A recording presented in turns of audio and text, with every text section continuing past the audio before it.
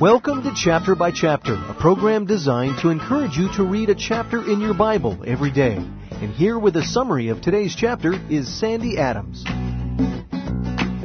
2 Timothy chapter 3 is a commentary on the days prior to the coming of Jesus. There's good news and bad news in this description. The bad news is that morals and respect for authority will dissipate. Greed and self-centeredness will permeate. Hypocrisy and empty religion will proliferate. Deception, doubt, and defiance will accelerate. And it all will infuriate a holy God. But there's a flip side for men of faith. As this world deteriorates, one day God's people will levitate. We'll be raptured. And it may be sooner than you think. Reading this commentary on perilous times sounds like a description of present times. Jesus is coming back soon. That's the good news. Perilous times in the world will bring times of persecution to the church. Verse 12 contains a promise, one we don't like to claim, but a promise nonetheless. All who live godly in Christ will suffer for Christ. To stand strong, we need to stand on God's Word.